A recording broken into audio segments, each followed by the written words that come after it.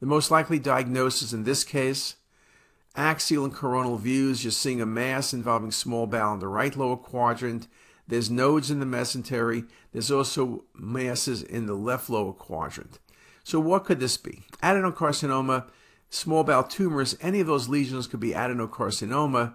The bulky adenopathy is uncommon, but also adenocarcinoma usually involves a single loop of bowel, so that's uncommon. GIST tumors also tend to be exophytic, not this differential infiltration. Also, GIST tumors tend to be solitary. This is surely not Crohn's disease. The differential diagnosis would be lymphoma versus melanoma. Remember, metastatic melanoma, small bowel, often multiple lesions. Lymphoma can be multiple. Lymphoma, as well as melanoma, can have bulky adenopathy. And in many ways, lymphoma and melanoma can mirror the appearance of each other. Since the only choice here is a metastatic melanoma, that indeed is the correct answer.